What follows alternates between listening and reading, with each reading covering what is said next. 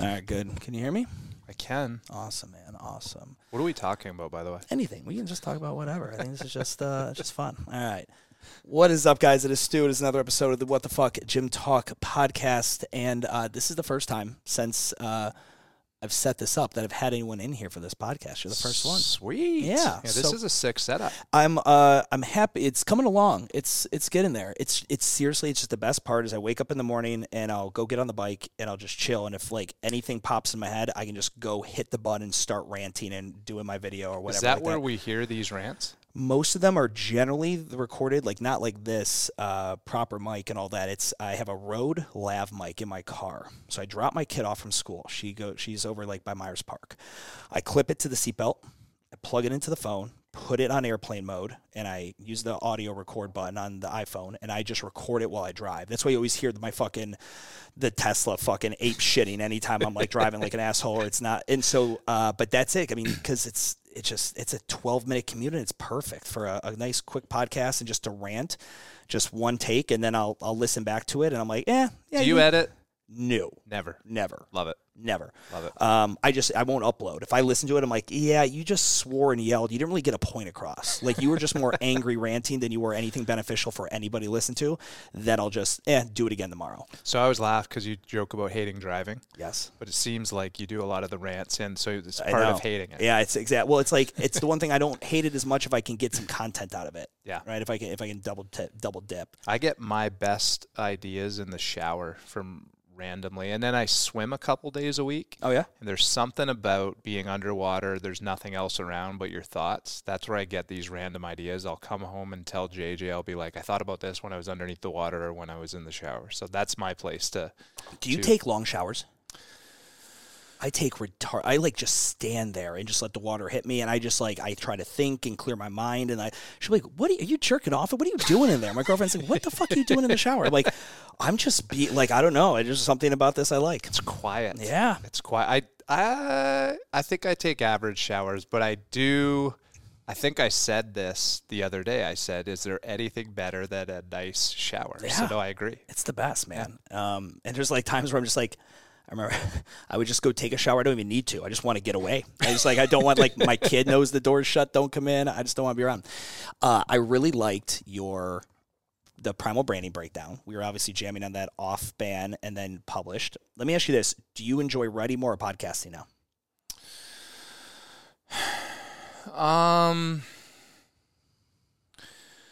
I think I like writing more. But I'm not good at it. Like I'm not gifted at it. Like putting that Primal Branding piece together took me a couple weeks. So it doesn't bother me to say this. Like growing up, I remember barely being able to read or comprehend. I remember being the kid that was very nervous to read out loud in front of the school, stuff like that. Now that I'm sharing my own thoughts, I do like writing, but getting the sentence structure correct. I really write like I speak. And sometimes when I'll show it to people, they're like, well, that's not a complete sentence, Brandon. I'll be like, well, fuck, if you know how to read a complete sentence, read it as a complete sentence, please. So, podcasting's interesting, right? It's an avenue to get our voice out. All of the best leads, relationships, connections that we've seen to make outside of your own circle of friends, I feel you're probably the same way. I think a lot of times you can be misunderstood on paper, and when people hear tone in your voice, like one of the things I'm awful at, I will say, is like email.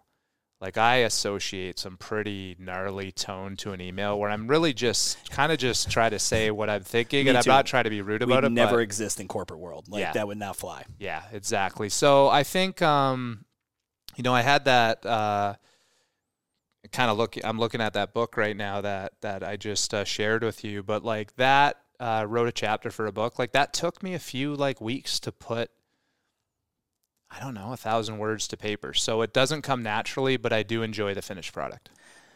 I write like I speak as well. And when I brought the copywriter in, especially for the newsletter, I said the biggest thing from this is I'm going to tell everyone I'm using a copywriter, but I want them to be like, no, he's not.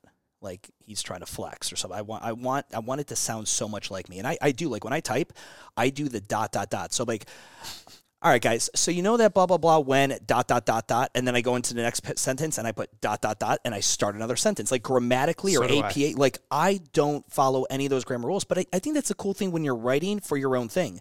You don't have to follow a single grammar rule. Like I purposely, not purposely, but I like by the nature of how I type, my Instagram posts will have typos galore. I don't have a copywriter for those. And there's always some douche that wants to let me know. And I'm like, typos, that's my brand voice. That's my stylized brand voice. It's like I fucking spell things wrong because my mind is going 1,000 miles a minute, and I don't have the time to sit here and think about this like I'm writing a Shakespearean fucking play. This is one piece of content that one of the 1,000 you're gonna consume. I don't give a fuck. You'll get the idea, and I'm gonna move on. And like the fact that you can sit here and analyze this one random piece of content that came across your screen and spend 9 minutes writing me an angry email because I did theirs and theirs wrong, bro. You know what's a weird thing? Like I'm a secure guy. I'm a confident guy. And I can't imagine how that could hit someone because, like, I explain to even my partner, like Kirk, from time to time. Like, I'll have him look something over before it goes out to the right audience that I got to be careful with, right? I will not even see the mistake that could be there. Like I'm looking at my own writing and I'm not half-assing this. Like I'm really looking at how do I not offend somebody? How do I not do this? And like if I use, like you said, the wrong there, I'm sorry, but if you know where to place the right there, fucking place it in your head. Go for it. Because like I don't know how that may hit somebody that might be a little bit insecure, but you know, at times, like someone will say, like, you know, have you ever taken like a spelling class? I'm like, no offense, man. I'm not trying to make this mistake. The only part of grammar that's actually important, it's not the spelling, it's a parenthesis. Yeah. I'm gonna eat, comma, grandma. Versus I'm gonna eat grandma, right? Like and that parenthesis can make can make all the fucking difference. That's really the only one that you might need to. But some of my favorite things, and it's come out of meme culture. You'll see the meme or the at Betches, which is one of my favorite female-driven Instagram accounts, and it's just one long continuous thought with not an ounce, and like literally where you know there should be a period, there isn't, and it's purposely just like it's you could feel someone just ranting that fucking phrase in their head. Well, one of the most interesting things is we are going from in the business right now, a lot of years of in-person dialogue and lecturing and this and that now has to be textbook type stuff or learning management software stuff. Yeah. And I actually have to approach people on my team. I'm like, listen, I speak in my lectures with a bullet point and then I go. So like taking a lecture on exercise science or client avatar or our core customer, like if we are taking my notes, this is not going to translate into a learning management software. Yeah. So thank God I have people on my team that can help with that.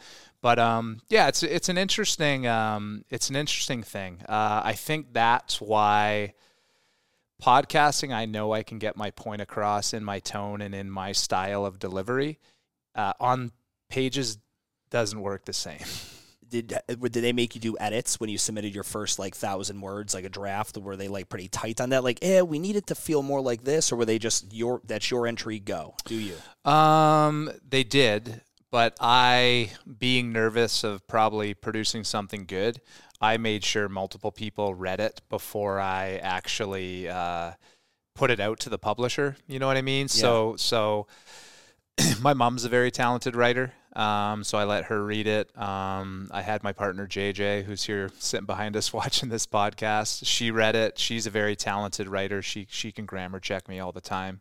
I had Finley, who you've interviewed on the podcast. Absolutely. Finley's actually a very good writer. I think she might have went to school for communications or marketing or something, but she's just a very gifted writer. So I had my 5 core people that can evaluate my work. Yeah. And then selfishly, this is the first time ever being in any form of a published, publication. I I took a lot of time making sure I did it right, even before I got it to the people that, I didn't want to, I guess I'm just saying it. I didn't want to be embarrassed sending something to the people that I was close to. So, yeah, there was a process with it. I think the way it went, I delivered it to the publisher, and there was 33 other authors in the book, or contributors, I guess you would say, and they took it for about 6 weeks. The thing I do love about it, they didn't tweak anything. That's awesome. Other than they removed one fuck. Oh, wow. They left in, I had 2 fucks. They kept one and they left. They took it. They gave me 1 fuck. They gave you one of your fucks. Yeah. For everyone, listen, so Brandon brought over Winner's Mindset. It's created by Eric Severson. And then essentially he had 33 elite athletes, coaches, and entrepreneurs, Mr. Brandon Cullen included, submit chapters here. And it's kind of like I've got Tools, I don't know, it's the biggest stupid book I got here. Tools of Titans. I got Ferris's book over there where he essentially just went through and interviewed people. But yeah, no, I'm excited to dig into this. I'm tech everything. I've got electric bikes and car. I do everything tech. I will not switch to this though. I've not gone Kindle. I've not gone audiobook. And I need the tactile. I need to feel it. I need to be able to highlight on it. Yeah. I just need that. Even like I got my notes over there for the commercial real estate course I took. And it's just like, that was my first time. Do you still write notes? Oh, so yeah, I write notes all over that. And because it says it, and then I need to write it in my own way. Like I need to hear someone say it, I write it, and then I'll write it in multiple places. Like I was a kid that would just do note cards, hundreds and hundreds and hundreds of note cards. But it's because I just need to write those words over and over and the definition, do it 5 or 6 times for each word, and I had it memorized. So I think that's another thing talking about like comprehension. So I remember like studying for tests, right? In order for me to comprehend what I was reading, like my notes, and I understand like what part of my personality this is, but I remember writing my notes out. But then like if I didn't like the way the notes were organized on that paper, I'd have to like rip up that paper and redo my notes because they had to be in a specific order so I could comprehend and read these, because when it came to the test I could see like what was on my notepad. Yeah. Like I had to do that. Even now using Evernote. Oh yeah. Evernote's my final product from my notebook. Yeah. I live on Evernote. I love the fact that I can take a picture of my thing and then deposit it into whatever note I'm taking notes on. I live by Evernote. Yeah. I signed up for their subscription. I didn't need it. I was just like, I feel like I need to give them money because I've been using your shit for years. And I just think it's a great note-taking product. I don't even think I had an option. Don't you only have to do subscription now? No, there's like a free version, but you only have 2 synced devices to it. So like out of all the, the phone and the iPad and the laptops and all that, if you want more than 2 synced devices, you got to pay. But no, that's a great product. What other productivity software, SaaS, anything like that do you use? Like I'm a Google Calendar. I probably live and die by my Google Calendar. I hate Google. I hate their whole. Do you use iCal? So we had a system, me and my partner Kirk, before we partnered with ZGrowth. Yep. That was a learning curve. So we were all Apple people, and now we are all Microsoft Office. That's why we're on the Teams call. That makes sense. Okay. Whew. Talk about a non-user-friendly, non-tech person piece of software to use. Like Apple accepts everything, converts everything. Using, I do like it now. I will say that now, getting used to it. Did you buy like a Surface, like a pad, or like a Microsoft hardware? Or I won't do that. Good. I buy the apps. Yeah. But yeah, so we're there. So we use Teams. We use Microsoft Office. As far as my own personal productivity, it's definitely Evernote. Internally, I organize a lot of thoughts, and my data dumps Dropbox. Yep. Even though we use SharePoint on the business side of things, but productivity for me is not so much what I use. It's time blocking. It really is. So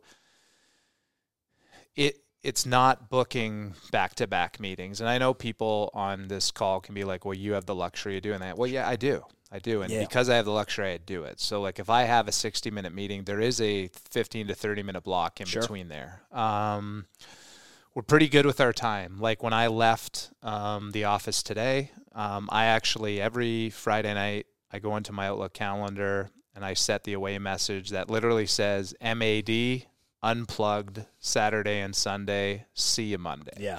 And they're like, do you put this out to your organization or to everybody? I put it to everyone. Like unless a building's burning down, like honestly, guys, let's enjoy the weekend. 100%. You know what I mean?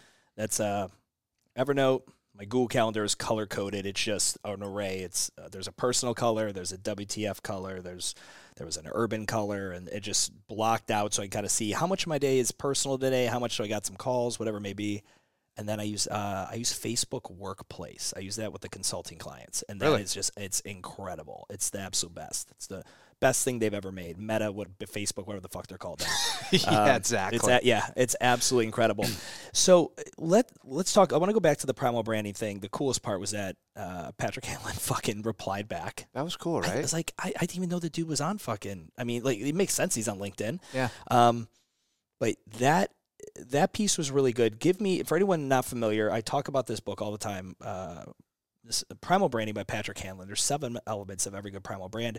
You have the creation story, the creed, icons, rituals, lexicon, haters and pagans, and then you have the creator himself or herself or themself.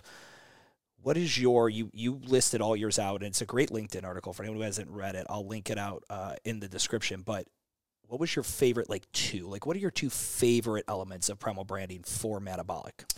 Well, let me back up because what I thought was super interesting. So you put me onto this book at the Self-Made Summit. 2019, October 2019. You know what I told Kirk, my partner today, Kirk? I'm sorry, I'm saying to the group, the people listening, my partner, but Stu knows my partner. I said today, COVID was a 2-year thing, but in my head, it's a 1-year thing. Yeah. It's the weirdest thing when you go back and you're like, we were in this funk for a year, and Self-Made Summit was just 2 years ago, but it's 3 years ago. It's like what's happening now. It's crazy. Yep. But I think you mentioned it in your lecture. Yeah. I was unfamiliar with the book. And I remember asking about it. I was like, what was that book you referenced? I've actually never heard of it. So I went back and read it. So, I was actually newer to this book because, it's not new. No, it's not. Yeah. When did this come out? I mean, years ago. I mean, there's a couple of YouTube videos he made specifically when he launched. I mean, he's got a website. I don't know if the website's still really active, but he launched this promo video for the book. And I think I found that in 2017, something like that. So and the weird thing for me is this type of book is the only kind of type of book I enjoy reading. Yeah. Do you know what I mean? So I'm like, how do I not know about this? So here's what was wild for me, and this has happened a lot in my entrepreneurial career. And to summarize it is, I was doing things. I didn't really know what I was doing. I couldn't teach it, but in my head from having a drive of figuring things out and trying to create an identity, I was doing all of these little pieces. So to kind of back up, even now in the exercise science side of things and teaching movement, we just finished today a 2-day training camp with trainers from all over the country looking to be a metabolic trainer, right? There was a point where I was naive and arrogant enough to say, well, why don't you look at a training floor this way? If there's 20 people on the training floor, why are you not actually breaking the room down this way? For whatever reason, you had figured out a way how to navigate this space, and you just say it, in an arrogant way, and thought any person that lands on a training floor should look at it the same way. And then you had to build it into these systems. So going to this book, as soon as I opened it, it was the scientific way of what I had been trying to create that brought back this, let me be cheesy here, a primal focus on what you actually need to do to have a successful brand. So they were in place, but it forced me to go back and actually truly define what is the creation story. Could anyone in your brand actually tell you where this came from? So it was I would say 90% of the meat was there, it just was not organized. So going through that was a nice exercise to actually bring things into balance. And like, I have to thank you for it, because now when we bring on anyone from a trainer to a, like think about it this way, even like you said, a copywriter. Yeah. Or a person that may be looking at your branding, your vinyl windows. Yeah. We're going to make them go through a baseline education platform of what is metabolic, and this is going to be a learning path. So to circle back, the two that really speak to me, the creation story, well, I'm bored of my own story, so I don't think that's very important. Yeah. Number two is, we probably have to pull them out, right? Because so what are the, you got creation story, creed, rituals, icons, lexicon, sacred words, pagans and haters, and then you have the creator. Okay, so you just recently did a thing on creed. Yep. Now, I actually want to focus on this because this is real interesting for me. So I looked at it in a completely different way that you looked at it on, and the way you described it, and you talked about your external creed and your internal creed. Yeah. And I have an external creed, and now hearing you speak to the internal creed, I almost think, okay, the internal creed needs some work. We need some work on that, because I think you could almost make an argument that the internal creed is probably more important than your external creed. And for everyone, for the internal, so essentially creed being one of these, and most times creed will also be synonymous with something like core values. But there's, in my opinion, there's an internal, what you and your team, the people making the sauce are doing. There's this internal creed, and then there's an external, this creed that the members are going to know and own. And I do, because I believe there's a business culture and there's a culture on the floor, and they're synonymous, but there's also things that need to be understood within the business. We do things like this because of that. And I always give that example of, I never let any of my, one of our core values was be endearing. Okay, and then I always give an operational definition for each creed, and it's to put the customer first always, my customer first mentality at all times. So I remember back in my old gym, when I was an unrefined owner of CrossFit South End, I would park up at the front. And then when I got that building and I saw the scarcity of the parking spaces, I instantly flipped my mind. I was like, no, fuck that. Not a chance. So me, none of my tenants, none of my staff will ever park here. We're parking all the way down Pelton Street, and we're going to fucking hoof our asses up in there. We're going to always open the door for you when you come in for class. We're going to have someone greet you at the door. We're going to do this. We're going to do that. And so those were, internal creeds that we had amongst the team to make sure that that client experience and it was actually being lived, because I was always embarrassed. What if I make a piece of content as WTF and I'm telling people anecdotally my creed is to be endearing, and then my customers listen to my shit and they go ahead and be like, endearing my ass? Yeah, motherfucker's always parked right up front. That's rude as hell. I was always always lived in this sense of, you have to live the core value. If you can't think of a way that you live it weekly or daily, it's aspirational. It's not an actual real live core value or creed. It's an aspirational one, and that's fine. You just better find a way to fucking live it day in and day out, or weekly, or some level. Yeah, and the one thing that I'm learning right now, and it's real interesting, so with our company going to scale, right, it's very different than Kirk and I opening the first 10 locations and having a pretty laser focus on what we were going to do or not do as far as where we're going to open and what type of people we were going to open. And now we're going to scale, right? We're trying to do some great things. And what I like about this book, you can have some simple core values, but there's flexibility for the city, the neighborhood, the ownership group, the market.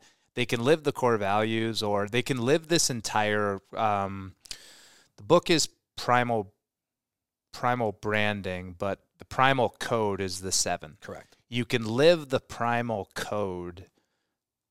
You can still hold on to these 7 factors, but you have to listen in a weird way to what the neighborhood's saying, what it's very different in a sleepy suburb than a metro city. I mean, and a lot of my people are probably listening to this, and they're probably happy I'm saying this, that I'm softening on things like music. I'm softening on things like the type of person that has to be on the floor. And it sounds arrogant, but like I think what a lot of people don't know is like when you're a little guy, you have to make a bit of noise, right? People are like, why is your tone so loud? I'm like, because I got to get fucking noticed. Like, no offense. Like I got to earn the right to be in a lot of these bigger conversations. And then maybe we can tone it down once we've been noticed, right? So I think we're getting to that place. Like, by the end of this year, we're going to have 60 locations in our portfolio. Yeah. It's very different than 10. And I wouldn't look at it as like softening on there. I look at it as like the fact that at scale, you have so many different humans coming in with so many different awesome attributes, personalities, backstories. And a franchise like yours at scale is going to go into neighborhoods that are not going to feel like a Charlotte. They're not going to feel like Arlington. They're not going to feel like the original locations you had when you guys kickstarted the franchise. And so I think it's actually a very mature sense of allowing others, because at the end of the day, you and Kirk are no longer going to grow the company. It's going to grow on the backs of franchisees that come forward and say, I want to rep this tribe. And you guys just help make sure that as it grows, you're able to keep it exactly what it's always been. Like you're there to make sure that this, transformer doesn't get away from you type scenario. But yeah, I don't look at it as softening. And I think it's good too, because I think if you stayed hard and fast on everything, that would impede the growth. And here's what I say. So as part of the creed. So let's say it's okay to soften, but in our creed, I said that strength, structure, and accountability are the three things I want to focus on. Strength being the fundamental component of how our workout comes together, right? So that's not very flexible. Like that's going to be something that allows us to stand out or allows us to offer something different. What is your, you don't have to be the best. It's just being better. You want to be better than the alternative, better than the other option, better than where you came from, but being the best carries that's a heavy fucking cross. And that's quite the statement to make. Yeah, absolutely. And we just did a huge, which I'm real proud about and ready to see how it comes out. We did a huge video shoot in DC with our team there, and the guy had me on camera to make a statement for some B-roll, and he's like, "Hey, Brandon, I just need you to say this one thing." And he's like, "We might not be for everybody, but we might just be for you." Yeah. And I'm like, "Yeah, oh, exactly." I'm like, "That's it." That's it. We're not better, but for a pocket of people that value strength, structure, and accountability, I think we're pretty damn good. Yep. So strength, the foundation of the program. Structure, what I think is important to us is the things like, and you talk about this a lot, it's like clean bathrooms, right? It's locking the door when the class starts. It's the fact that when you walk in the training floor, people are actually wowed by like the dumbbells are sitting on the crease in the rubber on the floor. The numbers are facing up. Yes. So structure and then accountability. The one-on-one attention to detail on the floor, letting the clients know that you see them, that you hear them, and you're here to make them better. So, I mean, I don't think, talking about tone, I don't think I'm being out of line sitting here than in the pop culture world of group fitness. There is a lot more rah-rah, have a great time, which is great. It's fantastic. It's that. So, but I think when we get the feedback of like, man, I really feel like I was being personally trained in a group fitness atmosphere, to me, that is that accountability. We have a simple goal that everybody on our training floor deserves one performance-related cue to make them a little bit better that day, and one personal cue to let them know that they've been seen. Yeah. I think that's accountability. So if you were to say what are the things that make the most sense to me in the I think creed is the biggest thing. I don't care how big we get. I don't care If you're in Manhattan, if you're in Charlotte, if you're in Austin, if you're in Wichita, Kansas, if you're in Greenville, South Carolina, or you're in the sleepiest suburb in all of America, strength is happening. It's part of our program. Structure, you can be clean, you can deliver that professionalism, and that accountability of letting people know they were seen and making them a little bit better. It doesn't matter, you can do that. And I think that's something that's real important to me. I don't know if I could lean on anything else in the creed or in the code that would stand out to me. Well, the cool part is creed is number 2. And the reason being is everything you listed there then kicks into your other things. So you mentioned the accountability. You lock the doors. But right when class starts, that's ritualistic. That becomes a ritual, right? You guys have your momentum, anaerobic, and durability. That's part of the structure and all that. That becomes iconic and ritualistic. So, that's why purposely I think, Hanlon put creed second, because your creed bleeds into everything else. When I get a gym owner on, and he's hired me, and this is our first call or whatever, and I spend time on core value, I always see the glaze down, oh, fuck, we got to talk about core values. And I have a series of slides. You're on it. Alchemy's on it, NC Fit's on it, Orange Theory's on it, a bunch of top brands. And I break down what I've seen in core creeds and whatever examples. And I'm like, do you see where these are things that are cool in a class you'd want to steal, right? These are cool ideas.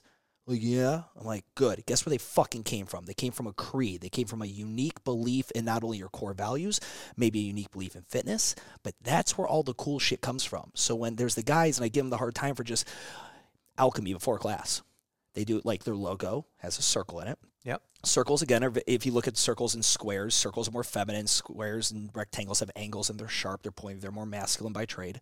But they have a circle, and before class, everyone circles up. And just real quick down the line, and I've been in class, I've seen class Alchemy of 50 people.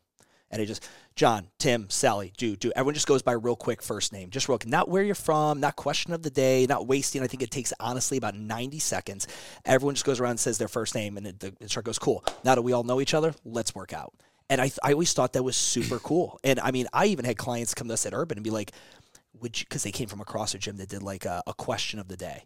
And that becomes a 9-minute fucking affair that I just don't have time for in an efficient class schedule. But I had people come like, man, there's this person I want to talk to, and it's always kind of awkward because I don't know their name. At the old CrossFit gym, they would write up people's names on the borders or anything we can do like that. And I understood where they were coming from, and I saw what Alchemy did. I was just never finding a way to make that work for my model. But that's what I tell people. So the second they give me a hard time or kind of glaze over me, I could see the eye roll. Like when I start talking about core values, I'm like, that's where all the good shit comes from. You know, the cool thing, too, is I imagine you're not a circle guy. No, not much of a circle guy. I'm not imagining. I know you're not a circle guy, but what I love that you put out from the content side of things is you don't have to be a circle guy to appreciate what the circle does in the Alchemy environment. Tell me, because you brought it up there, because there's a brand that I'm not a huge supporter of what happens on the training aspect, but as far as a business, I think Orange Theory for me is one of the it's someone you look up to. Their growth is ridiculous. When you talk to people that have been involved with them, when they talk about their sales process, the way they got everybody firing on all cylinders. So what ritual? Yeah. Number 1, Hell Week. I love the contrast of Hell Week. So it used to be yard day or field day. Yeah. And you guys turned it to game day. Game day, yeah. So that is iconic. It's also ritualistic. It happens on a regular cadence. Orange Theory has Hell Week. Hell Week's where they do all their baseline testing. Now, why I love it is because of the contrast. Orange Theory fitness. Soft, orange, energy. It's as pussy as you can get. Hell Week. I love the contrast, and they bring it out. I think they do it maybe once a quarter is too frequent, but it's somewhere probably around once a quarter. Yeah. And I mean, it's skulls with fire coming out of them, and it's this moment in time that allows that Orange Theory person to feel a little bit more of a badass, because that's probably where they lose people. After a while, they get bored. It's mundane. I'm like, I've outgrown you, Orange Theory, and it gives that opportunity. So that was a ritual I really liked. I also like their lexicon. They do very similar to what you did, what I did. A lot of people have done this. 3 is a very good number. They create base pace, race pace, and all out.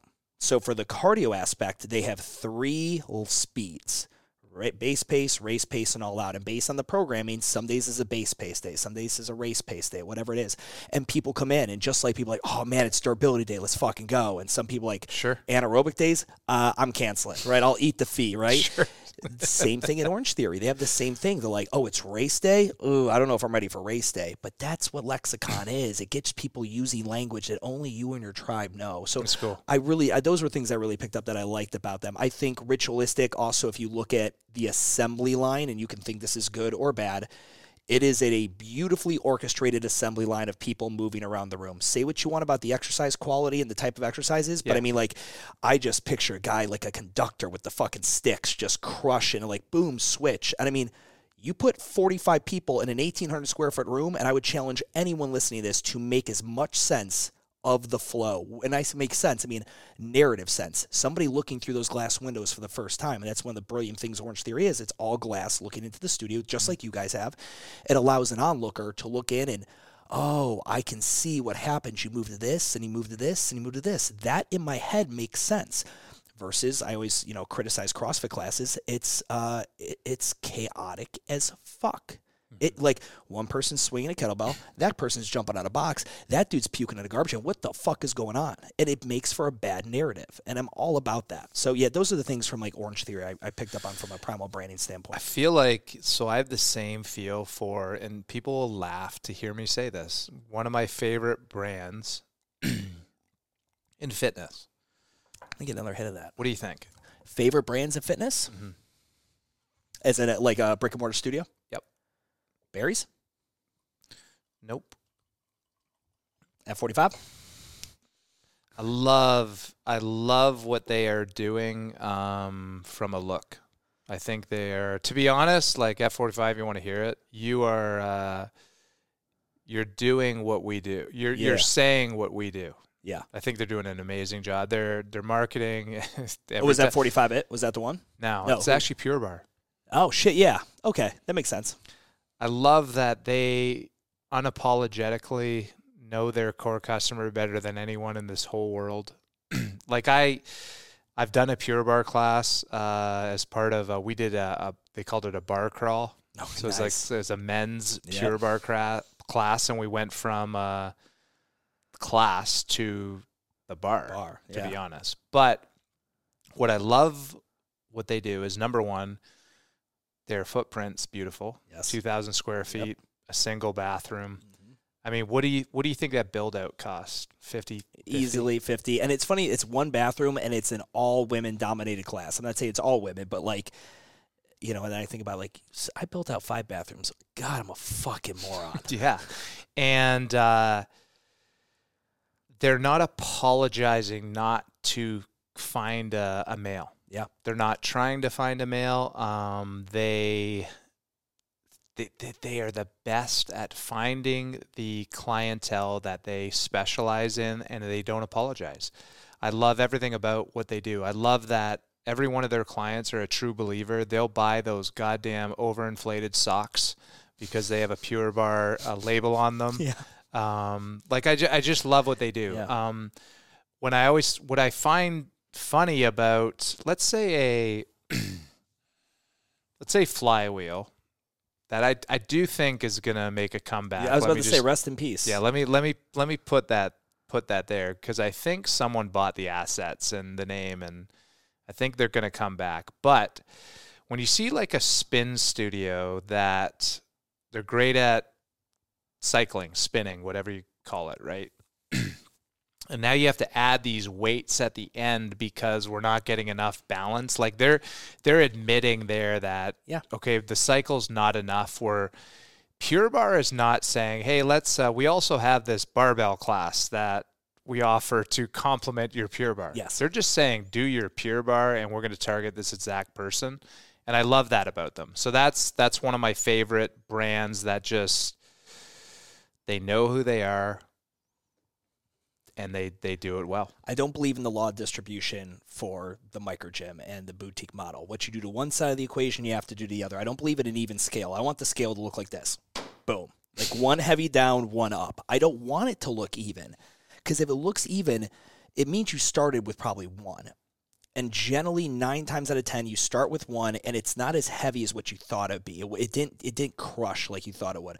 So like, well, how do I get a little bit more of the market, or some other guy's winning with the other thing, and you try to balance it out. And I've rarely ever seen it done well. I mean, it's very difficult to do. And I think historically, if you look at the top performing brands, it's just way down on one thing. And it makes the pagans, the haters of primal branding, super easy. Like for you, it'd be like, oh, there's no barbells. I want to lift barbells. Cool. That makes it instant. We don't even have to have a conversation, right? It'd be like if you were on the dating pool and you only wanted to date a certain political affiliation, and you get on your Tinder and you're like, oh, that's someone else. They're red or blue and I'm not. That makes it easy. I can discredit them instantly. I think that also versus the client who gets in and you work your ass off to get them in there and sell them and the lead nurture and all that. And then they put out in 3 months anyway, because it's not what they thought it was. Cause you're doing a little bit of both. Sure. Some days your strength, other days your cardio. You got I don't see it. I don't believe in the law of distribution for fitness.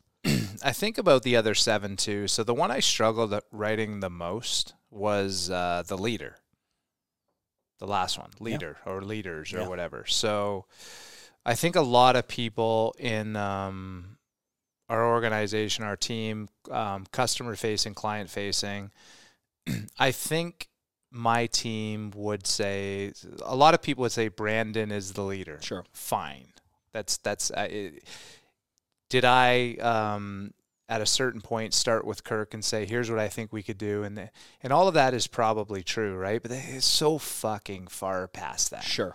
So this idea that there is a leader is ridiculous at this point.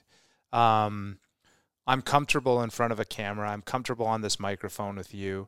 So Kirk, he is a massive influence in our community that hates cameras and hates microphones. I know, and I happened to just get him on camera that one day when I was filming you guys, and we did that one where you guys were in the hotel room when you were in Houston for the one interview for the weekly. So I luck out. I get to be on this thing with you tonight. I get to speak what Kirk and I talk about in our offices. I get to bounce ideas off Finley. I get to have a private equity firm that has merged with us to grow our cool company with a lot smarter people than me. So like there's this idea that there's this leader. Yeah. That's a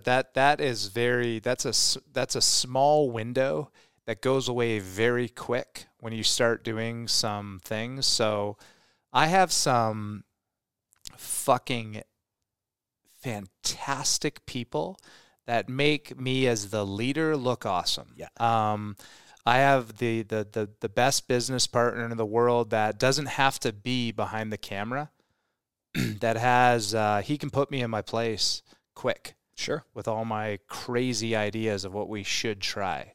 It's for history though. So it's like, who's the leader of I'm from a Cleveland Browns fan. It's Jim Brown. Right? Who's the leader of, you think of the Yankees, like there's always historically somebody who might have not, it's not really the leader. Sure. But for the purpose of the history books and the purpose of telling the story, like Greg Glassman will always be the leader of CrossFit, no matter who the fuck is the CEO. Yeah. And I think it's super important for history because people who do great things, like shit will be written about your model, regardless of wherever it ends up. Further down the road, it will be referenced in a point in time when we're all, we're not doing in person, we're all wearing VR, whatever fucking happens in 150 years, whatever. But they will talk about these days where they're there, and I love to think in person's still there and brick and mortar's still there in 150 years, but there will be history text about this industry. And I think that's the important thing, is just being able to tie somebody for the something when you're long gone. I get it. And that's fine at the end of the day. I like I'm in a place now where I've been in a leadership role for a long time and not chosen, to be honest. So so I grew up playing hockey. I was lucky enough to eventually be a minor league plug.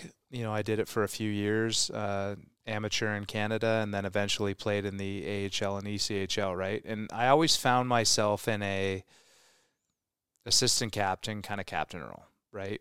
Not asking for it, nothing like that. From whatever, leading by example. The person that was okay with risk, all that stuff. The same thing. You know, the one thing you talked about, I know we're going to do this offline, but looking at like your business of what's tier 3 called? Like a tier 3 market? No, what? the micro gym buying the building. Oh, the Gym Real Estate Company. And is that number 3 in Micro Gym University? No. So I mean, it's WTF is the parent, and then MGU is a DBA under that, Micro Gym University, and the Gym Real Estate Company is currently a DBA under that. And if it takes off on its own, it does something unique. Yeah. I'll ship it off in a different. So I LLC. think one of the things that like is the biggest hurdle for you there is your appetite for risk. Sure. Like you went out and bought a building in South End, one of the fastest growing cities in America. And teaching, hey, it's okay, you can go buy a building, it'll be a lift for you. Do you know what I mean? Because like you have that appetite for risk, like what could happen. So with that relationship of being the leader, like if Metabolic dies tomorrow, I do believe in myself that I'll figure something out to pick myself up and figure something out, right?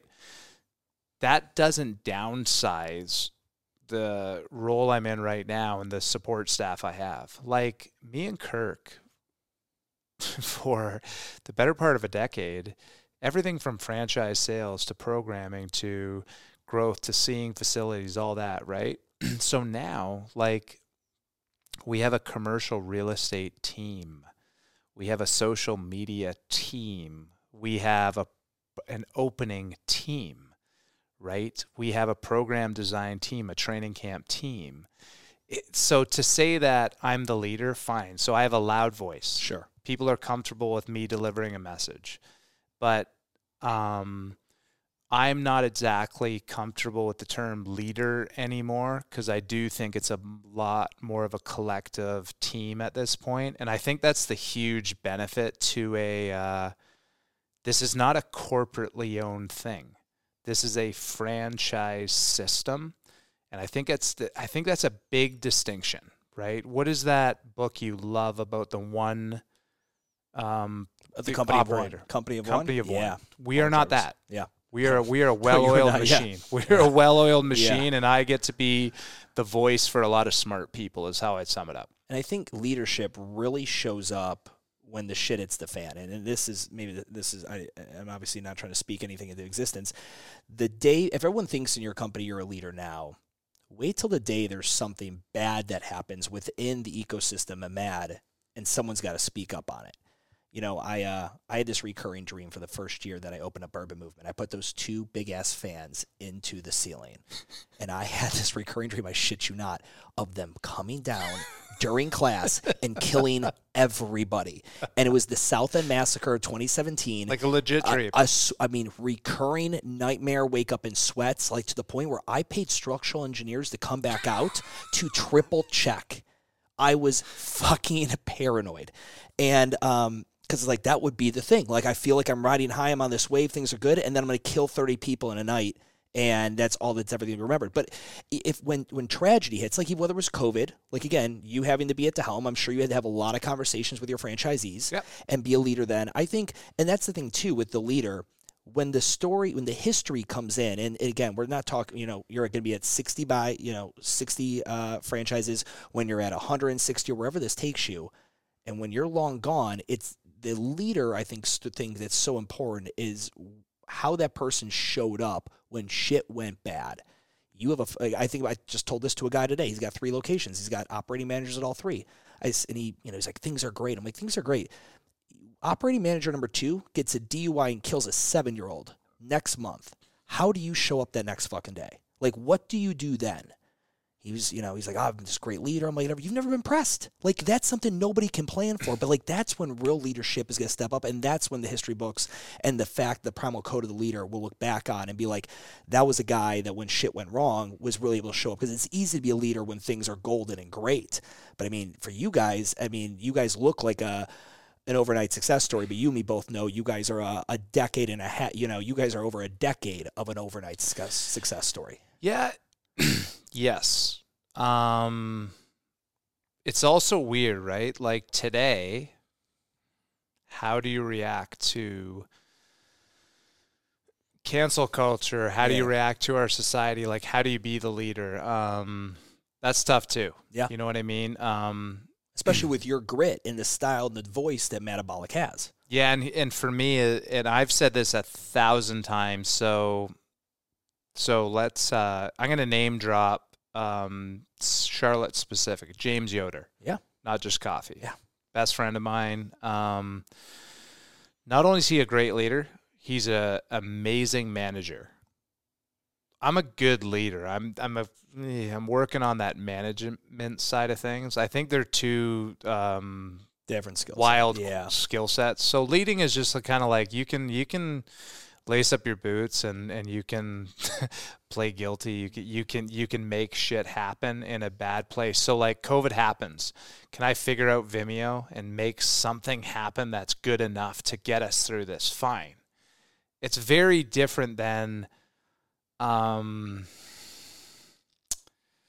managing your people during COVID. Yeah. Taking care of your clients during COVID, listening to your clients. So like that's a skill set that it's not a natural great thing for me. I can perform. I think a lot of people in my life, again, JJ is sitting behind you. Like there's almost times where if I'm in a bad place, I'm probably going to perform better than just in a complacent pace. But that like skill set of being able to like manage people, to rally the team versus just like follow my lead. Follow my lead was easy in sports. The leader of a company, I got to work on some things to get better at the management of people. Yeah. If that makes sense. I'm the same way. I do my best cooking when the kitchen's on fire, right? Like, closing on that on the deal on the building, having to do this whole retire bow out thing, having staff, that whole thing, taking the CRE classes, starting the new company, and getting sued by a tenant in a law kind of scenario. Like it was just, and I remember Jess was here. My mom was on the phone, and she was like, blah blah. I'm worried about him. And she's like, I think he prefers it this way. Do I get to press you on that a little bit too? Because I got to saw that. Yeah. Right. So I know it's your podcast, but oh yeah. This is just a conversation. We just happen to be wearing funny hats with microphones on them. That's it. Yeah. It's just a conversation. So like that, I saw that go down the wrong way. Mm-hmm. So you had a lot of internet chatter. Sure. How did that, like in all fairness, how did that go down for you? You are a business owner. You own the building. You have an offer you can't turn down. You have tenants you have to think about. I know this was not an overnight thing. Mm-hmm. So yeah. So everyone, there was an article that came out in a popular local publication where they interviewed two of my subtenants, two of them that were that no longer have a lease. Then they called me and interviewed me a couple times, and it was meant to be a hit piece. I don't think it came out as bad as I thought. It was. In my head, it was going to come out a lot worse than it was. But essentially, two tenants who got kicked out of their location early, shy of their lease. Yes, that's what happened. And the funny thing is, and I don't know if you saw that in the article, in 2017, I just wrote an op-ed to the Charlotte Agenda, to Katie Levins, and it was titled, "I just got kicked out of my building, and I'm not mad about it." And I wrote an entire article to the Charlotte Agenda, which is this publication, and I talked about how I get it. I understand this normal course of business, and I chose this very growing city, and I realized that I'm gonna have to zig and fucking zag, and I'm gonna have to move with it. And this is just the nature of the business. But I'm gonna bounce back. I'm gonna be fine, and that's what I did. And unfortunately, when my gym's lease was dissolved, the two sub-tenant leases instantly get dissolved. It's North Carolina law. And it sucked, and I feel horrible about it because they were two good tenants, two good people. The big problem I had with it is that I fucked up big time. I was giving them below market value rent to the nines. It was because the gym was doing so well, I was able to do that, and I felt good about that. I was like, I'm a good guy. Well, guess what? Now that I booted them out, meaning they can't go anywhere at the same price. They cannot. Okay. There's nowhere in Mecklenburg County they could get. Well, that's a growing city. Correct. It's a growing city, and I do have guilt around that. But at the end of the day, what would have happened if COVID would have shut urban movement down? Same thing would have happened. It would have been the same outcome. What if I would have actually raised them up the fair market value rent. They would have had to tap out of that. So when that article came out, there was a decent amount of hate, and we've got a little bit of a controversial thing going on right now, a little bit of a lawsuit going on, and potential lawsuit. And it's tumultuous. I go in there and it's not a happy place right now. Yeah. And I feel bad because I like that individual. I think I wish them nothing but the best. It's just how shit went down. Yeah. Yeah, fuck. I don't know how you unpack that. Like so I read the article. I remember the article, you being booted. Yeah. And didn't know you at the time, and I was like, it's a cool way to take it, right? I'm not exactly mad at the response from the owner. You know, you're fucking mad. Yeah, you're mad. 100%. Like, whatever. Yep. You're mad. What's annoying is like the article, the comments on Instagram. Sure.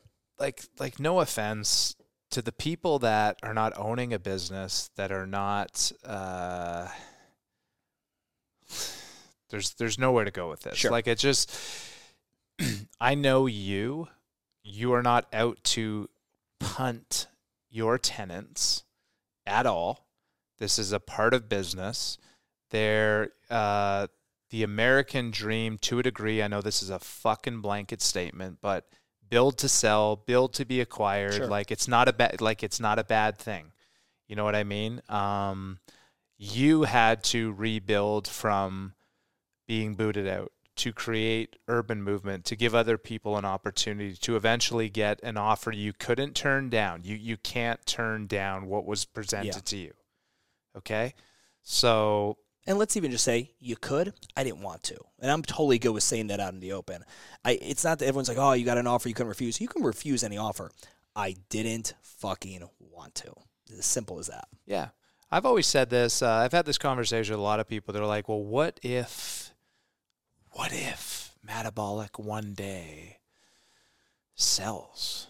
Like, what would you do? I'm like, well, what are we working towards, guys? Like, no offense. Like, my biggest thing is if my name is attached to Metabolic, if Kirk's name is attached to Metabolic, Kirk, and I can say this, I can speak for him because he's my best friend, right? Even more so, Kirk.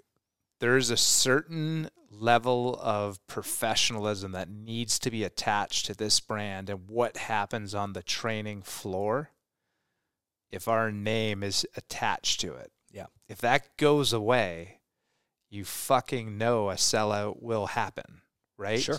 If it can be maintained and we can grow with it and all that kind of side of things, like, but for founders to say, I will never sell. Yeah. You can't predict the future. I remember telling this with Isaac and Deuce back in the day, and what we do if this happens or that happens. This is before the building was up for lease and all that. And I was like, I'll be honest, like it's all circumstantial. Like right now, if I woke up tomorrow and my kid has fucking pediatric cancer, I'm fucking wiping this entire place clean. I'm fucking liquidating everything I own, and I'm going to get God as her fucking doctor. I'm going to do whatever I can. Like, it's all circumstantial to this situation. You don't know what you'll do till you're there. That's why I'm like, I don't know. I don't try to predict the future. Like, what if? I'm like, I don't play what if. I play like right now. I have no fucking clue. And we can have the conversation because it's entertaining. And, if you had $1 million, what would you do? You'll play that game when you're in high school and a kid. I'm going to react as it comes in, and I'm going to try to be as calculated and lean on people that I trust and that have, that I think know more than me or can see it from a different angle because I'm too close to it. But that's the best you can ask for. Yeah. I agree. I 100% agree. No, it's we today. So I found Carolina Fitness Equipment. David Preble is the owner there. I know that guy very well. Great dude. He's a very good dude, and he bought every stall mat. Oh yeah. Do you know how hard it is to unload fucking stall mats? Literally 300 of them. They had them out in 2 hours today. I was getting quotes because I'm like, there's no way I'm going to sell 300 stall mats to people one-off, like a couple here, a couple there for garage gyms. The price to get them out of the gym would have been close to $10,000. I was like, and recycle them. Like, get the fuck out of here. Anyway, that happened today. There was an issue with the bikes. It's one of these things where I understand someone getting mad on the tenant thing. But I truly believe this, as cliche as life is 80% what happens to you. It's 20% how you fucking look at it, though. Sure. Because you bury yourself in this pool of negativity, it's going to crush you. Like, that energy could be spent finding an alternative. Look what, okay, Skyride, above Yoder's Place on Park Road, the spin studio on the roof, above Green Brothers Juice. Shit. And I don't know if I know them. all right, you know Sweatnet, right? Oh, yeah. Okay, so Tom Gallagher, the co-owner of Sweatnet, he's Grace's husband. Dude's stupid smart. If you've never talked with him, he's a super smart business guy. Did he do some photography? Oh, yeah. So 100%. I do know Tom. Yep. Flywheel goes out of business in Myers Park. Tom goes and finds the bank that holds the first note on it and contacts them, and they sell him all the bikes, 50 bikes for $7,000. I'm thinking $7,000. When he told me this, we were both pretty drunk, but I'm pretty sure it was $7,000. He goes and opens up. He goes to Green Brothers Juice. He goes, "Hey, what would you rent me your roof for?" And they're like, "What are you talking about?" Because they have I don't know if you've been in there. They've got this nice access which point. place? The Park Road one next to Nizio's and Not Just Yeah. Coffee. You can get up there beautifully. Really? Yeah, right up there. And they're like, "What?" So he struck up a deal. And I don't want to give away too much, but he's essentially got a really sweetheart of a deal. He gets 30 bikes up there. He gets all the old Flywheel instructors back to get the band back Good for together. him. And he gets 30 fucking grill covers. Brandon, he puts grill covers over the bikes at night. They So run they just 4 classes in the morning.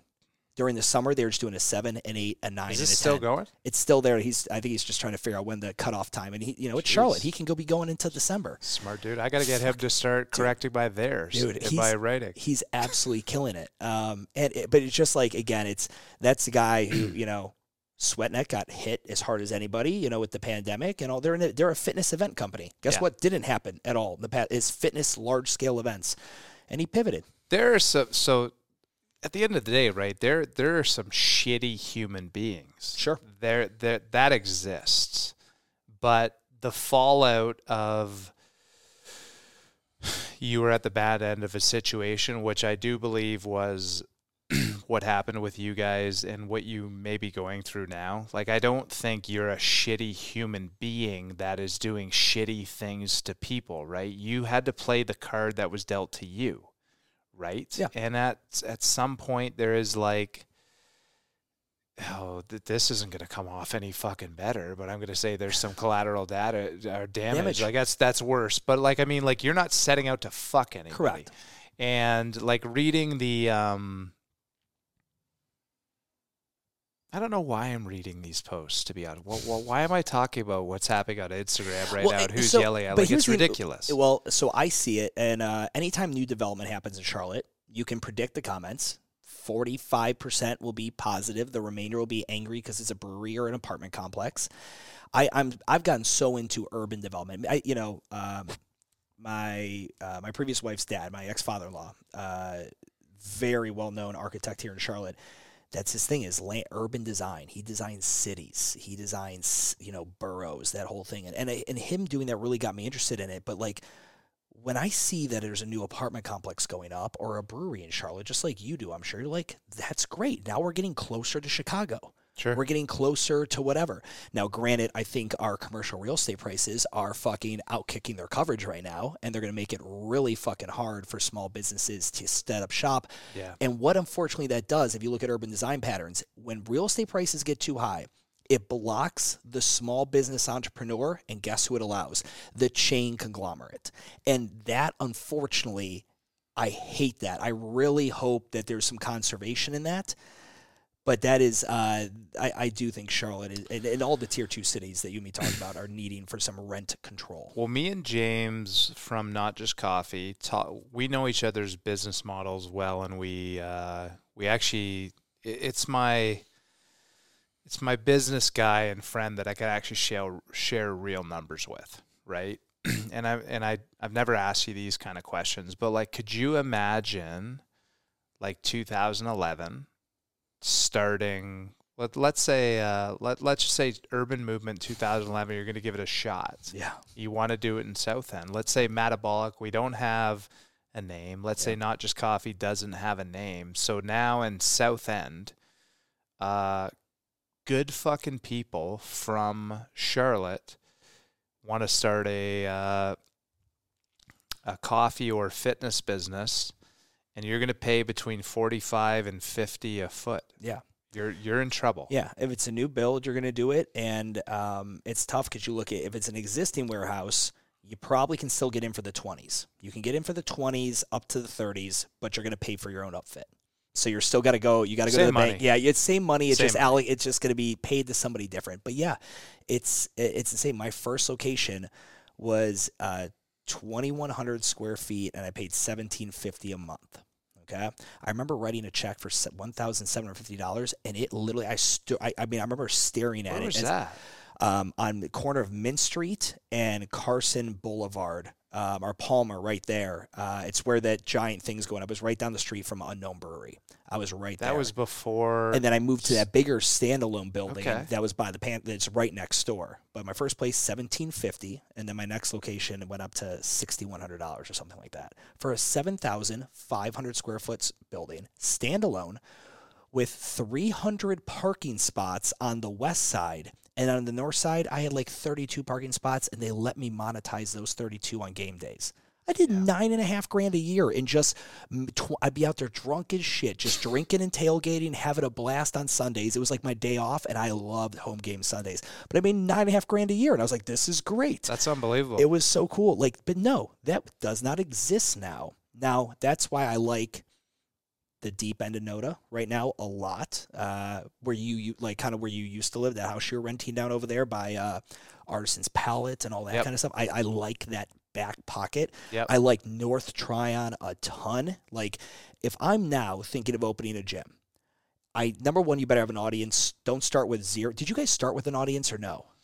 Because you owned the gym, but that was all the way down Pine, like that was down south. When you opened that South End location, Metabolic, did you have an audience on day one, or did you just kind of open up and? The audience was so my old friend Lance Breeden that owns Ultimate CrossFit, who's just funny enough relocated to Noda, which is a block from my house. So it's weird how all this is. So my audience was in the fitness space, people that knew me from Lance's gym, and that the fact that I was in my early 20s and was still partying with everybody in South End, right? So like that was my audience. We had a gym in the Ballantyne area, but that didn't speak to South End. You know what I mean? Like I had, I was young enough and cocky enough. It was like an industrial little park area. It was. You know what? You want to talk about rent there? Guess what our rent per square foot was? What? $1.50. Oh wow. A square foot. That's what we paid. Oh, wow. Like just to put in perspective. But no, I mean we took. You know when you talk about that leap of faith, that risk, all that side of things. Like we pretty much, our strategy for opening, when we went into South End, where the flagship location is today, we had 2 weeks, and we were like, all right, let's throw 2 VIP classes a day. And we did that, like invite only, like people we know. It was like so like go your favorite bar, invite all of their bartenders. Where you get your haircut, invite all the salon people. The run club you're in, bring these people. All we did, we were. If you think about this now like has more of a meticulous way you do this for opening a grassroots strategy. But we just were like, find the fucking cool people in the city and like get them in a room and like wow them in the class, right? But we had 2 weeks, Monday through Friday, 2 classes a day, 15 people in a class, and we rammed these classes. Yeah. And all we did was, at the end of those 2 weeks, I think we offered a discount off like a founding membership. So by the time we opened Halloween of 2011, we opened with 40 founding members. We didn't have a strategy. It was like, you know, the people you like to drink with often and their friends that like to drink, like that was the strategy. Yep. Now it's actually really part of a strategy. But no, we didn't really we had confidence in ourselves. And I've always, and I know we talk about this a lot, but like for people that don't live in Charlotte, it's a special place. Sure. Like it is a like, hey, we love going to these other great cities, but I always say to my partner, JJ, and I, we travel a ton. When we come home, we could be from the greatest cities in America, the New Yorks, the whatever. When you land in Charlotte Douglas, there's something special about going to baggage claim. You're running into a lot of young people that are fit. Yeah. All of a sudden, you get your car. You're driving, you see our beautiful, clean skyline. You're like, this is just a good city to live in. Yeah. They need to clean up Wilkinson more so that commute is a little bit better. Yeah, they do. But no, you're 100% correct. I remember, and you just had Colby on, right? Correct? I did, yeah. Yeah. So Colby, remember when he was kicking off Moxie? Remember the company? Yeah. Yeah. So I remember he did that Moxie crawl. It's like a bar crawl, just a bunch of gyms. Yep. And I remember you guys were one of the last stops, I think, on the crawl. And I followed the group because they stopped at CrossFit South End, and we had a bunch of members do it. And after every group went through here, my place, because I had some beers and stuff at our place, we let people, and then I heard they were ending at your place. That was, I think, the first time I'd ever stepped foot in Metabolic South End was that Moxie crawl. It's so funny, man. It's, we talk about that, even like the Tiber Creek news. Like, you want to talk something that like pierces my heart is that Tiber Creek news. My first Christmas here. So I moved here in end of 2009. Didn't know anybody. Moved my best friend from college down. I was managing a global gym. I was like, hey, I'll get you a job as a trainer. Just move down here with me. We didn't go back to Ohio for Christmas the first 2 years, but we knew the bartenders at Tiber Creek, and they let us come. One of the bartenders opened up on Christmas Day, and we spent Christmas Day inside of Tiber Creek, not open to the public at all, and just stayed there, and they cooked food for us. We ate and drank, and it was the most. Anyway, so like when I think of like, oh, I'm all about development, and then I saw the Tiber Creek development, I was like, I know. Oh God, that fucking stings for a second. Yeah. But I still got to be pro development. Pro development. Yeah. Let me ask you this: if you guys ever got leased, kicked out of South End, just got too expensive for the model? Have you guys ever thought about that? Because earlier you said something that was interesting. You said you took a risk on buying the building, and the more I think about it now, no, I would have taken a risk by not guarantee myself a home. Yeah. We didn't have the option. Yeah. So Browder. I know Browder, yeah. Yeah, so Matt Browder and his wife. What's the company? It's Browder. His wife, Chelsea Browder. Is that his wife? Or the other Browder, don't know sister if or something? Still husband Got and wife. It. Noted. Okay. But yeah. She was my broker for a minute. Yeah. So both I know them both together. I know them both independently. Good people. But Matt and his company, they've done great buying real estate in the South End area. So we tried to ask, is it a possibility to have a first right of refusal on purchasing it? Sure. he kind of was like, let's say not even purchase. If you guys ever, let's just say when lease time comes due, like, do you guys ever picture, like, what would our backup plan be if for whatever reason the new fair market value rate, like, when are you up for renewal on the South End location? We have another 6 years that we're guaranteed to be okay with. Yeah. So like we have to act on renewals and stuff like that, which is fine, but we're protected to do it, and we're not in a place that's not okay. I don't know. Honestly, I think at that point, like, you got enough franchise. You could sundown your HQ if you needed to, because you couldn't find a South End replacement. We could, and we also could afford to do something stupid too. Yeah, got it. So it's like it's one of the two. Our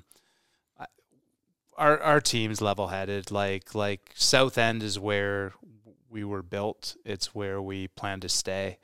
But we could adjust if needed to. Yeah. But it's tough to own real estate in Charlotte these days. It's commercial hard. Specifically. It is, and but the cool thing is you have enough good connections. Like my interactions with Yoder only exhibit.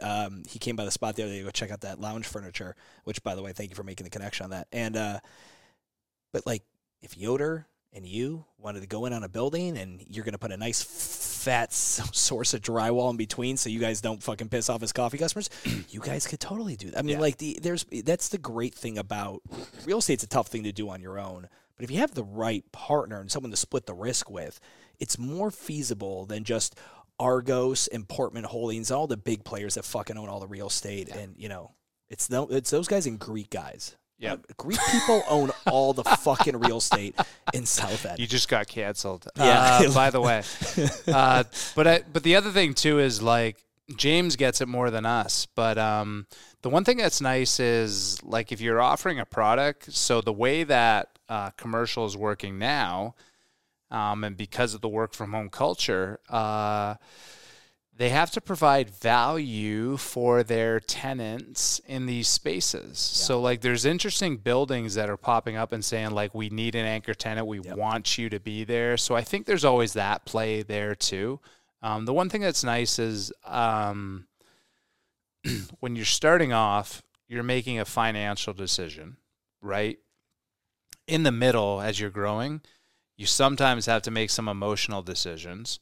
I think where we sit now, we can just make a strategic decision. We don't have to make an emotional decision. If the right opportunity pops up, we'll do it. Like, so for instance, like we have our 2 locations in Charlotte. I think we will do a third, but I don't have to do a third tomorrow. Sure. The Noda area you like, I love Noda. Yeah. I think that's the place 2 years from now you need to be. But I'm not going to pay for 2 years from now. Sure. But if the right opportunity makes the building more attractive today, I'll look at it. Yeah. I also love where we're doing this podcast in the west side of town of Charlotte. I love what's happening here. Oh, it's awesome. You guys had your party there. Was it 2 weeks ago? Yep. We were on the roof. Jess and I were up there drinking, and I was like, "What the?" I'm like, "Oh, I think Brandon and them are falling out. I think that's their party now." I saw something about that. Like, yeah, I mean, this is a cool little pocket. I'm excited about the growth here. But yeah, that's interesting. You and me have talked about it because I remember you wanted to be able to do an Uptown. Nobody's been able to pierce the veil of Uptown. Now, granted, I wouldn't want to be in Uptown right now either. Not enough people, not enough density. It's just not there. So selfishly, I'm a city person. Yeah, me too. I think when the kids get out of the house, I think me and my girl JJ will find a beautiful loft somewhere in a beautiful city, and that's what we'll do. So selfishly, I want to do a fucking sick metabolic in downtown Charlotte or uptown Charlotte because that's where we live. Yep. I mean, we're going to open multiple units in DC this year. We're going to do Brooklyn. In Williamsburg, we're going to do cities, but the city I live in, to be able to do like a posh, like metabolic in our uptown area, if it bounces back, which to be honest, like jury's out, we don't like what's going to happen with our cities. No one knows that right now. I'm a big believer that we will return to normal. Yeah. I don't know if it's a hope, but like if our cities die, the whole world has to regroup and look at the world differently. Like, do the suburbs become the cool place to live? Fine. Like, maybe that's what it is. But as of right now, like, if cities make their way back, I would love, selfishly, to do an uptown Charlotte location. And I'm the same way. Before I had my kid, I was like, I always want to just do a year. I want to pay above market value rent. I want to get just completely crushed on the rent. I want floor-to-ceiling glass. I want a fucking loft. I want to look out and get skyline views every damn morning. That's what I want. And then they never came. And then, Jess and I joke now, like, we're just like, all right, when's Francie 18? Like, how many more years left? 14 more years? All right, we got it. But I love a city vibe. Like what me and her just went up to Boston for like a fuck off weekend and just go hang out. It's my favorite city. But yes, there is something super just powerful there. But for Charlotte to turn back on there, the banks have to get everyone to come back in. And I know everyone listening to this that works at the bank, you probably don't want to. I don't care if it's 3 days in, 2 days at home, whatever the fuck it is. I need everybody to come back into the bank. That'll get everyone back into Uptown. And then the problem with Uptown is there's not livability. There's 2 grocery stores. One of them sucks ass. One of them's a Whole Foods. So you got that shitty Harris Teeter over by Graham Street. Yep. And then you got the Whole Foods. And that's it. Like there's no retail. There's no shopping. There's no commerce. There's no living. Of that. There's no living. I'm hoping they can take the Epicenter that defaulted and take that from the shithole nightclub, cesspool that it was and flip it into a cool fucking place, good bars, live music, and really good shopping. Yeah. That would make that place something that warrants being across the street from a Ritz-Carlton. kind of scenario. Dope. Listen, B, I appreciate it, man. This was a lot of fun. If you have not listened or read read the fucking article that Brandon wrote, go do so. And then I'm going to read your article or your chapter in here, and I'm going to give people feedback whether they need to go get what winner's mindset or so. Yeah, it's funny. It's a story about me and being 20.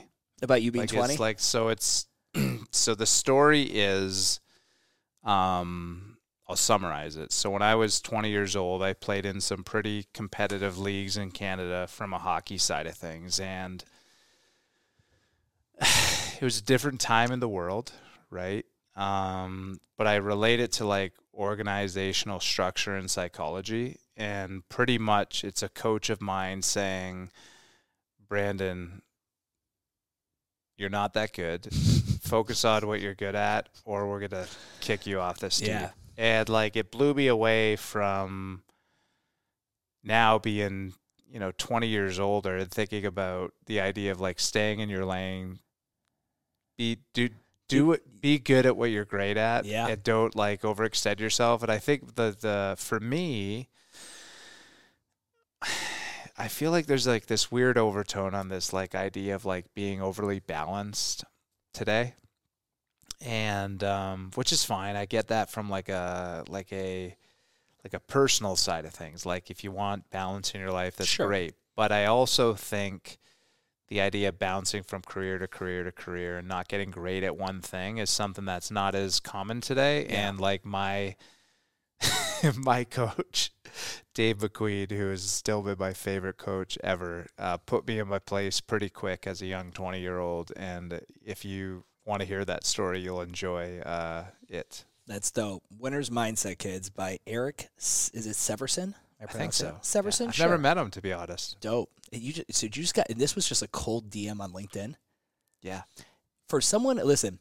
Brandon he has a private Instagram, right? This guy is on one platform and one platform only. It's fucking LinkedIn. But you like it, you do well on it, you put content on it, and you got asked to be in this book simply by your presence. And obviously he's going to Google you and find out you actually do good shit. You know what the fuck you're talking about. But yeah, that's just, again, obviously from someone like myself, a content creator, I'm just like, find a platform you dig and go all in on it. You fucking hate Instagram. It's like probably, it's not your thing. LinkedIn is way more your thing. Yeah, you know what? Like, Instagram could be my thing. It's fine, but like for me, it just distracted me. Sure. Like it was that simple. It's you can be an Instagram hero. You can do that. It's easy to do. Like it's fine. But like, there's certain priorities in my life. I realize you have to be somewhere on a professional side of things. But like, I'm sure you have a huge network and a close group of friends. Yeah. Is that true? Yeah. Yep. Yeah. So like that's me. And like when I leave work, I do like to leave work, and I do like to like dedicate my time to the people that I love. And fuck it, Instagram. What'd you call it? What is it called now? Meta. Oh yeah, Meta, Facebook. Yeah, I don't like Meta. I don't like I don't even like the idea of Meta. So I'm. Yep. That's it. I like it. All right, B. Thank you so much, guys. Thank you for listening. Talk to you soon.